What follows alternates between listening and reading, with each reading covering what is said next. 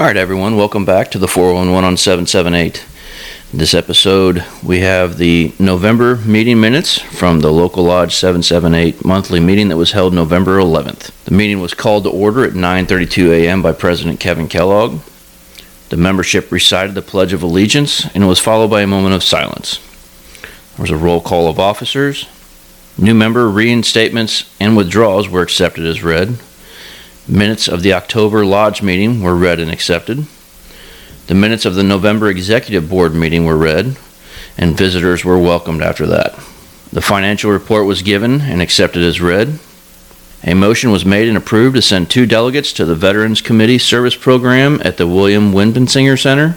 A motion was made and approved to buy candy and goodies for children at the December General Meeting. So make sure you bring your children to the December monthly meeting so they can receive their candy and goodies just in time for Christmas. A motion was made and approved to send 2 members to each of the 4 leadership programs at the William Winpensinger Center. A motion was made and approved to send 1 member to the Spanish Leadership Program at the William Winpensinger Center. Business Rep Landon Miner gave his report, and President Kevin Kellogg gave an update on what has been raised for the Community Service Committee, and the committee will be adopting a family for Christmas through the AFL-CIO. They will send families that fit our criteria for us to choose from. Once chosen, we will be able to purchase gifts and Christmas dinner for the family.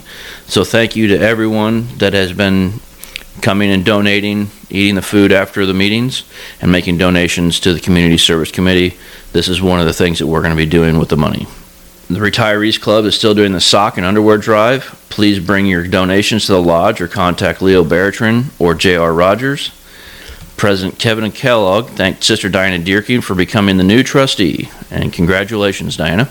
And the meeting was adjourned at 10:30 a.m. And the next meeting will be December 9th.